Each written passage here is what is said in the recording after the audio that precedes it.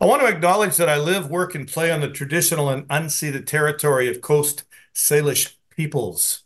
Weaving, moving, and soulful soundtracks rooted within original and authentic jazz rhythms and soul. John Korbel is in our jazz spotlight today. John, know you're a busy guy. Thanks for taking the time. I'm thrilled to be with you, Ken. It's great to see you. Thanks, man. John, first question up, dude. What made you want to be a singer musician? Wow. Well, that goes back all the way to childhood, I think. All right, let's start there. I grew up in a big family. We were all kind of clamoring for our share of the attention, and I kind of learned early on that I had some vocal chops, and I could sing a bit stronger than my peers. Yeah, yeah. So I think I had the seed of it back then, and Yeah. Were you the kid singing it with kind of spoon? was as I went through school, I got more and more in touch with it, and Yeah, was able to start putting it to use. yeah. I was just saying, are you one of those kids that stood on the kitchen table with a spoon in your hand, like a microphone, and doing that kind of thing? Not quite. There is 8 millimeter film of me tap dancing on the kitchen floor, I think, Ah, somewhere. Capper first. But we're going to keep that under wraps. We We don't won't want that tell to get anybody. out. I think my fly may have been open too at the time. It was Sounds like a song it's title. not something I want to have go. Exactly. Viral. Exactly. Yeah. And you play a variety of instruments, John. What do you prefer? Well, I play guitar mainly, Yeah. and I do my writing on guitar. I can use keyboard, piano, and everything as a tool for exercises for my voice and for chording and just kind of structures and things. But I would never deem to perform live on piano. There are Yeah. lots of guys that'll do a better job. Same with guitar. I mean, I even in the studio for the most of the projects, I used session guitarists and kind of charted up what needed to be done, but Yeah. had somebody better than me do it. Yeah. Yeah. Yeah. Yeah. Good stuff. So your debut album, Earthlight, released back in 2017. You mixed Latino and bossa nova influences, and it was produced by Art Ward of Century Music Group in Nashville. What was that experience like for you, John? That was really fantastic. The uh, I had known Art for quite a few years. We had done other recording in Nashville prior to that, the sessions that led up to Earthlight. But I'd written a number of bossa nova and sort of Latin flavored songs, Yeah. and I thought that they kind of coalesced as an individual project. And I got with Art, and I said, here's what I want to do. I think that we can shape this into a concise thing, and it's an EP, so there are 5 tracks on it. The session was really amazing because we had some great Nashville session guys. I want to give a shout out to Absolutely. Marcus Finney, who was my drummer on that session. Mm. If you're tracking some of the current goings on in jazz, Marcus is touring quite a bit with Kurt Elling and Super Blue.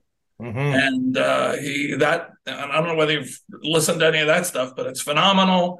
Kurt often has a horn band called Hunter Tones on the stuff with him, and it's just I saw them in Philadelphia, just blew my head off. I thought that was just fantastic.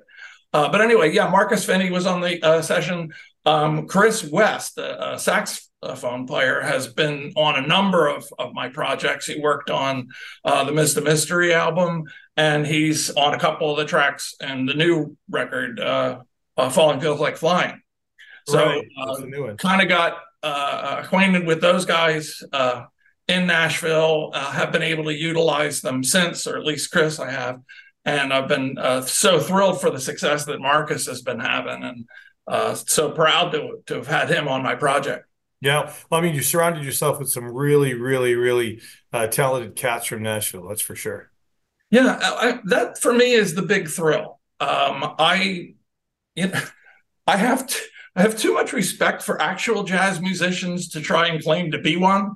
Really? I mean, I'm a singer. I'm a songwriter. Primarily a lyricist. My writing, generally speaking, starts with lyrics. And what I learned a long time ago is that if I could structure my songwriting in a way that it would be attractive for jazz musicians, because they're the best players, you give them space, to run, you're going to have a great track. So that's been the approach that I've taken along the way. In that, you're close to the song as the writer, but you have to let go, and you have to, allow the producer and allow the players to give their input and really create something beyond what you came to the table with. Yeah, and you write all your stuff, don't you? Yeah, everything that's released is original. Fantastic. On your album, Miss the Mystery, one of your tunes was described as a funky rock track called That Smile She Can't Understand. How did rock and roll influence your music career and songwriting, John? Okay, well, this who were the kind of bands goes that you back listened to growing up? my earlier time in Philadelphia. I was the lead vocalist for a band that actually still is going strong, band not to be confused with the current country hip hop singer Jelly Roll. There's a band in Philly called Jelly Roll that's been around for a long, long time.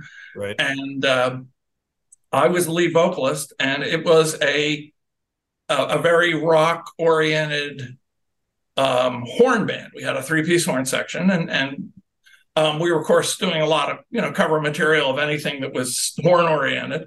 And then we did incorporate some of my writing into what we did with that band, and actually did release a single with that band. And I think that That Smile, the song that you asked about, is really kind of an attempt to recapture some of that. I mentioned Chris West about the other Nashville sessions. We did. I actually did all the basic tracks for everything on Miss the Mystery, including That Smile. In this studio here, it was sort of my COVID project. Yeah. We did it here in Orlando for all the basic tracks. I have a piano in the other room that we might and get a really great piano sound. It's a studio grand piano. And but a lot of the other tracks, well, particularly the horns, were done remote. Chris did all the tracking in Nashville, and I just mixed it here.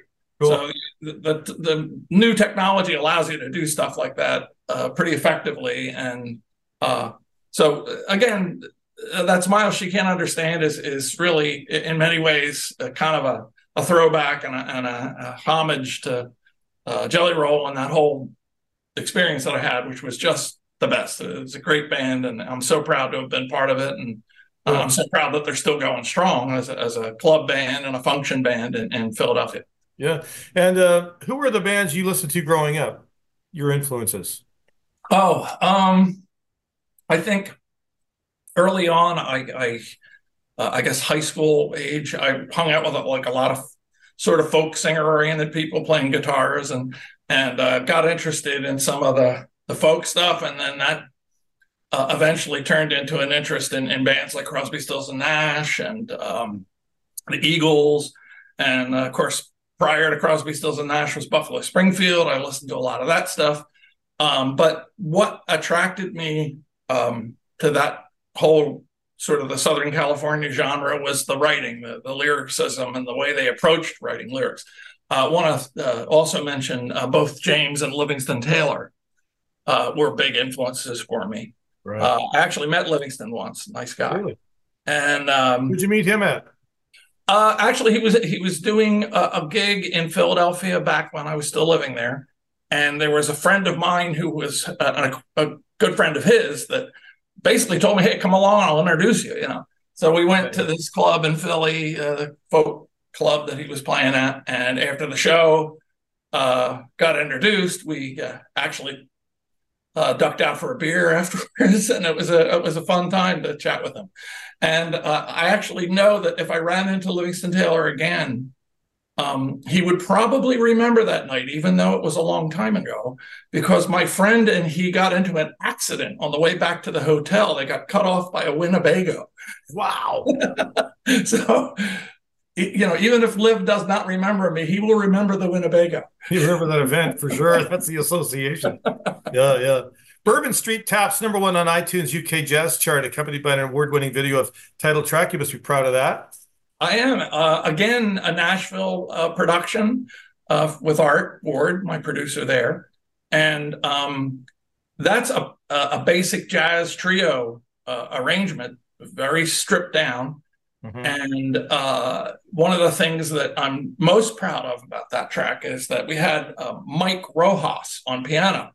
And you can Google this, but Mike has now at that time and since even been probably the first call piano player in Nashville for all sessions.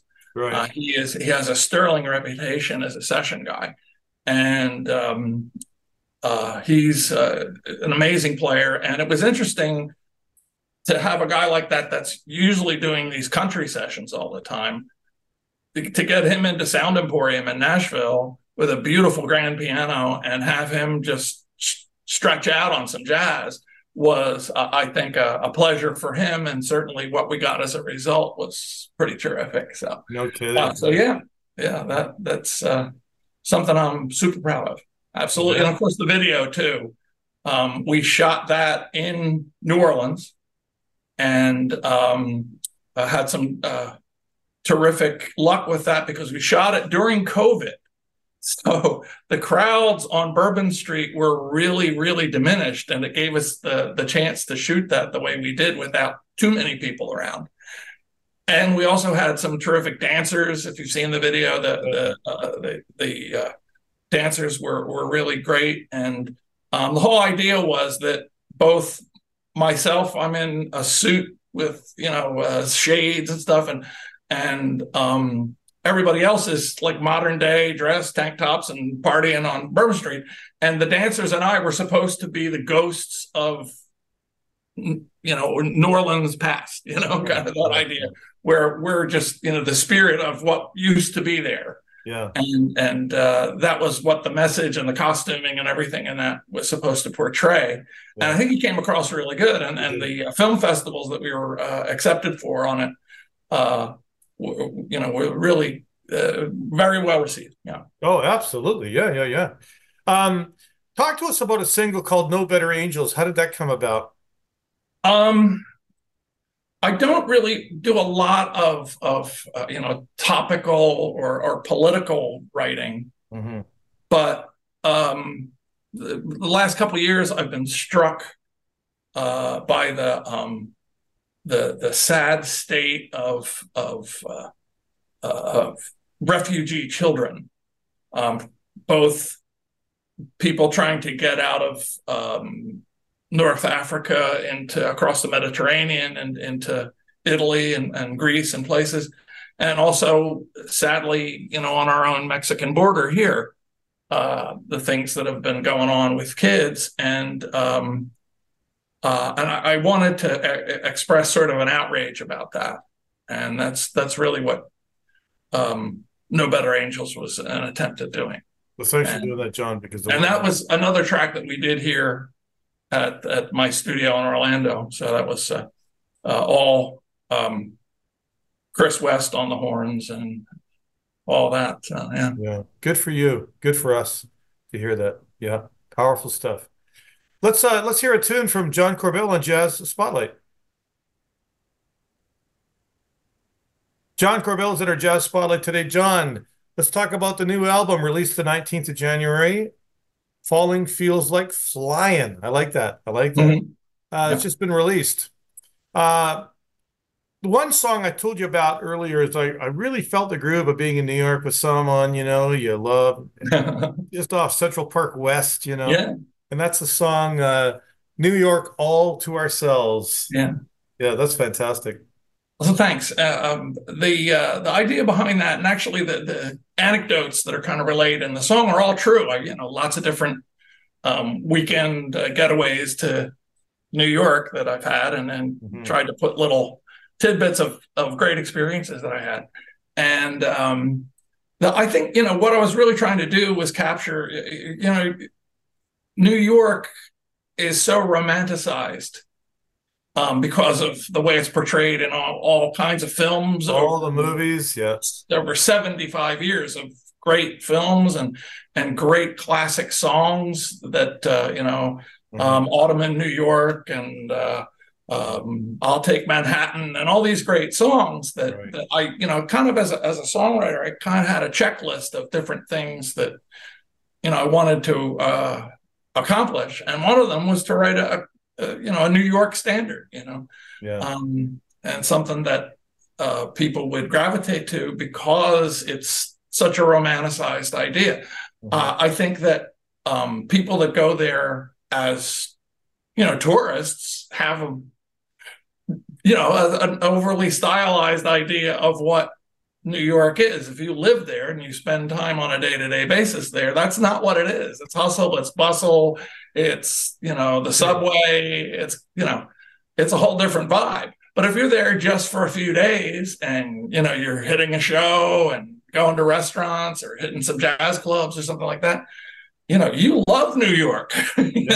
So the idea was to take that kind of romantic attitude that most people already have about it and capture that and relay it in kind of a classic style. I wanted to kind of do something that maybe Sinatra might have done, or certainly I would love to see Michael Bublé cover my song. But it's definitely that kind of vibe that I wanted to get across, that classic jazz. And the track really turned out great. I think it did. I think you managed that. It really gives you that. And you're right about that. People go to New York, and I've been there a few times. We have that preconceived idea from the movies and music that what it's like, and you're true. That's absolutely true. People that are living there tell you the other POV, the other point of view of New York City, right? Being there every day. But yeah, absolutely. I really like that tune. The album's great. What do you think? What skills have you gained that have helped you in studio as opposed to live performances? I think a little bit of it is what I talked about before. You have to have the ability to step away from, again, it's different because I'm a songwriter first and foremost. And to have the ability to kind of step back, let talented people embrace what we're working on together, and not be, too dogmatic in what you expect the track to be. Right. And I was very fortunate. This is something that I think a lot of people don't really realize about Orlando, where I live here. There are just a huge number of really tremendous musicians here. Many of them that have been here for many years because they had gainful employment at the theme parks, working for Disney, and Cirque du Soleil has the La Nuba show here that had run for many years, and of course Universal. And so there are all these cats that are here that, it really took me a while to even kind of infiltrate that whole scene, because I had never worked at Disney or anything. And the way I did it was there's a couple of jazz clubs in the Orlando area where these guys will go and play the real stuff, when they're not doing their day job with the theme parks and stuff. And we were able to gather together. My producer, Mark Falchuk, is an amazing keyboardist. He did all the arranging. Alain Burdett, who is our saxophonist on many of the tracks. He's on the New York track. He was for many years in the pit band for Cirque du Soleil.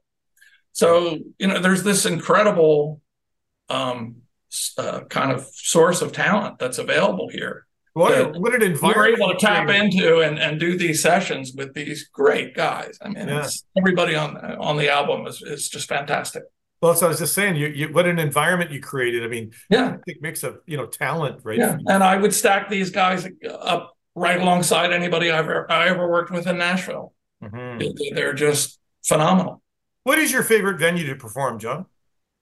My favorite venue? Yeah, a venue Well, I'm used to the more intimate settings of a jazz club. I haven't transcended anything much beyond that in terms of size. I've done a few big gigs over the years, but Mostly to be able to be on a stage and look at somebody sitting at a table and look right into their eyes while you're singing. Yeah. That's a special thing. It's a And everything special starts with the writing, and you're a energy. songwriter first. Absolutely, for me, that's if I wasn't writing, I don't think I'd be doing the same. Yeah. The writing is what's kept me going. It's what I wanted to. That's where the ambition lies. I think is Yeah. to try and come up with that next song you're proud of. Yeah. Watch The the idea interview of being on, able to feel like the next thing you do is the best thing you've ever done. of course. It's John, you know what? You've never been better, yeah. Well, right? thank If you you. look at it that we move forward in life, we never get better. We Yep. keep learning, right? Yep. And growing and expanding and all that kind For of stuff. sure. Yeah. Mm-hmm. I watched your interview with WKMG Florida. You played a Christmas song on there. You sang Right. a song on there with your guitar, which is cool. You Right. also released a Christmas album with a song called December 10th. She Made the Most of Christmas. Tell us about that tune. It's funny, that song is as much a Mother's Day song as it is a Christmas song. Oh, explain. I literally recorded the vocal on Mother's Day when we were working on it. And I didn't realize it at the time. It was kind of a coincidence that, after the session, I realized that it was Mother's Day, and my mom had been gone for, had passed, years before. So it wasn't like I missed Mother's Day or anything, but, the song was just, my mom was one of those people that was just crazy about Christmas, and getting the opportunity to get all the decorations out and get that process started every year was something that was just always a big deal to her. And my birthday happens to be on December 10th. So she always used my birthday as kind of the starting gun, So she would, this is as good a day as any. Let's get the stuff out and start putting it out. Yeah. It's after Thanksgiving, and here in the States we have Thanksgiving in November. Right. I've been actually in Canada for Thanksgiving. I was up in Ottawa one time during Thanksgiving in Canada, which is in October, Cool. and that was great too. Yeah. But so Thanksgiving, it was already past. So, getting the Christmas decorations out on my birthday seemed like a sensible thing to my mom. So that's what she would often do. Yeah. Good job. Good And stuff. I tried to just capture, that emotion about my mom and our family's love for her and her love for Christmas. Right. Good job. Your new album's Falling Feels Like Flying. It's out now. What's next for you, John Korbel? I'm hoping to do a lot more live dates. Hopefully as the record gets some traction and we get some attention based on that. My hope and expectation is that I want to do some live dates, some hopefully even some festivals. That would be really exciting. I'm hoping that all kicks into gear here as the springtime and summer starts to fall into place, and those outdoor events start happening. So we'll see. You even opened for Jay Leno at one point. Yeah, that was it was, to be honest, it was before Jay Leno was the huge Jay Leno that the USA came to know. But he was already pretty big then. It was a kind of a nightclub venue, a large one, and it was a great experience. And I had that kind of dropped in my lap, and it was a really exciting time to be able to get that kind of exposure in front of a guy that's that amazing. Yeah. He was in Vancouver here. There was a comedy club here he worked. He used to actually help set up the tables, and right. Candle on the table. And he was a journeyman. He worked his butt off for years to get where he got. And, he was certainly at the time I opened for him, he was easily the number one club comic in the industry. For sure. He wasn't on, he had been on the Tonight Show as a guest and a guest host quite a bit by that point. Yeah. So he was, he was pretty big then, but he even went on to be greater, as time went on, and more of an icon, Okay, John, here we go. Time for sentence completion. I'm going to begin a sentence. I want you to complete or finish the sentence with the first thing that comes to mind. Really? The lightning round. Okay. Ready? Here we Yeah. go. John Korbel. One of my best qualities is. My hair. Yay! Number Would you two, believe this man has this hair? No, yeah. the kind of situation where I show my true colors is. Oh, partying with friends. Yeah. Good Hanging job. out. Yeah, hanging out. Number three, what my best friend likes most about me is. Um, ooh, I guess be talking about a woman friend, and it would be my smile. Yeah, you got a good smile. Fantastic. John Korbel has been recognized from the Queen Palm International Film Festival, New Hope Film Festival, and the Richmond International Film Festival, among others. John Korbel, thank you for being in our Jazz Spotlight today, my friend. Keep smiling. And it was a pleasure. And thanks to everybody at Easy. Thank you.